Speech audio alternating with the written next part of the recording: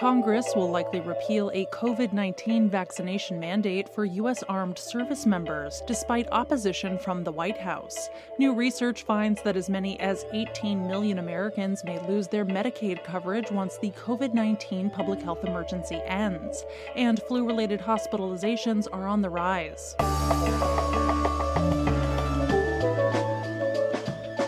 It's Wednesday, December 7th. I'm Jay Carlisle Larson, and this is Just Healthcare Daily, where you get the headlines and health business and policy news in 10 minutes or less.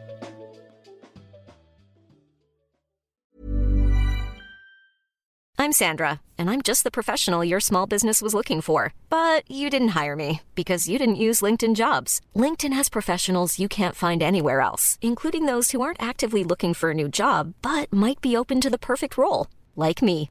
In a given month, over 70% of LinkedIn users don't visit other leading job sites. So if you're not looking on LinkedIn, you'll miss out on great candidates like Sandra. Start hiring professionals like a professional. Post your free job on linkedin.com/people today. Quality sleep is essential. That's why the Sleep Number Smart Bed is designed for your ever-evolving sleep needs. Need a bed that's firmer or softer on either side? Helps you sleep at a comfortable temperature? Sleep Number Smart Beds let you individualize your comfort, so you sleep better together. J.D. Power ranks Sleep Number number 1 in customer satisfaction with mattresses purchased in-store. And now, save 40% on the Sleep Number Limited Edition Smart Bed for a limited time. For J.D. Power 2023 award information, visit jdpower.com/awards. Only at Sleep Number stores or sleepnumber.com. It's likely that a mandate requiring U.S. service members to be vaccinated against COVID-19 will be rescinded. Republican and Democratic members of Congress have reportedly reached a compromise that would include language eliminating the mandate in the National Defense Authorization Act, or NDAA. The more than $800 billion defense spending deal must pass by the end of the year. Alabama Republican Representative Mike Rogers, who is the ranking member of the House Armed Services Committee, told The Hill that the bill would likely be voted on tomorrow. However, not all government officials are on board. The White House said Monday that President Joe Biden and Defense Secretary Lloyd Austin both oppose eliminating the mandate. A White House official said the president believes all Americans should be vaccinated and boosted for COVID-19, including service members.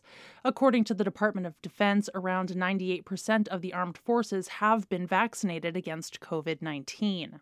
The vaccine mandate went into effect on August 24, 2021. In a memorandum sent by Defense Secretary Austin, he directed the secretaries of the military departments to immediately begin full vaccination of all active members of the U.S. Armed Forces. It also extended to Ready Reserve, including members of the National Guard. The mandate came on the heels of the FDA granting full approval of the Pfizer-BioNTech vaccine for people 16 years or older. The mandate was later extended to civilian DoD employees.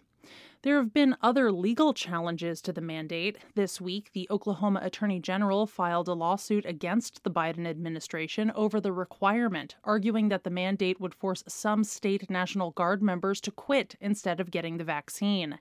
And a Colorado federal judge in January tossed a lawsuit challenging the mandate for people who already contracted COVID-19.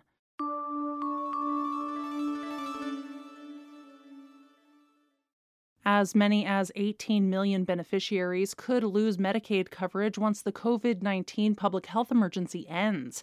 That's according to a new report released by the Robert Wood Johnson Foundation. Between February 2020 and June 2022, more than 18 million people enrolled in Medicaid, due largely to the Families First Coronavirus Response Act. That legislation prevented states from removing people from Medicaid during the COVID PHE. However, once the PHE expires, states will resume eligibility redeterminations, which will likely push millions of people out of the safety net program. Of the potential 18 million people who may lose Medicaid coverage, the report finds that more than 3 million children are expected to transition from Medicaid to children's health insurance programs. 9.5 million people will either enroll in employer-sponsored insurance plans or transition to employer-sponsored insurance as their only source of coverage. It's also estimated estimated that around 1 million people will enroll in the non-group market after receiving premium tax credits for the ACA marketplace. However, it's expected that nearly 4 million people will become uninsured. It's unclear when exactly the COVID public health emergency will end.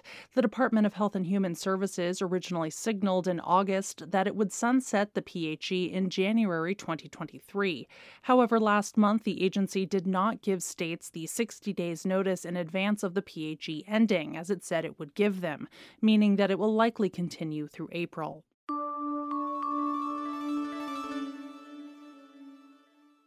The Centers for Disease Control and Prevention is reporting an unseasonably early spike in the number of flu cases and flu-related hospitalizations. According to the CDC's most recent weekly influenza surveillance report, there were nearly 20,000 hospitalizations during the week ending on November 26th. The agency says that a majority of states and the District of Columbia are reporting high levels of flu activity. The CDC estimates that so far this season, there have been nearly 9 million cases of the flu, with 78,000 hospitalizations and 4,500 deaths. 14 of those deaths were children.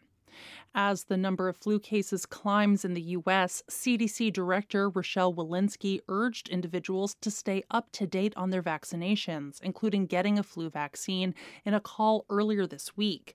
However, it's unclear if Americans will heed that warning.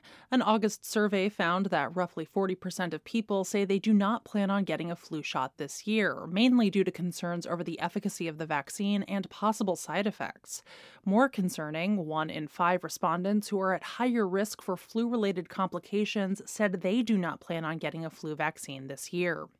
The spike in flu cases also comes as the number of COVID-19 cases ticks back up following the Thanksgiving holiday and coincides with an early peak in RSV cases.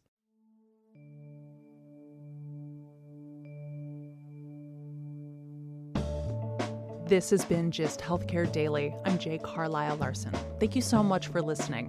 If you like the show, please leave us a rating or a review. It helps other listeners find the show. You can check out more insights on healthcare business and policy news at gisthealthcare.com. You can also get these insights emailed directly to your inbox when you subscribe to our newsletter, The Weekly Gist. The Gist Healthcare Daily podcast is an independent production of Gist Healthcare.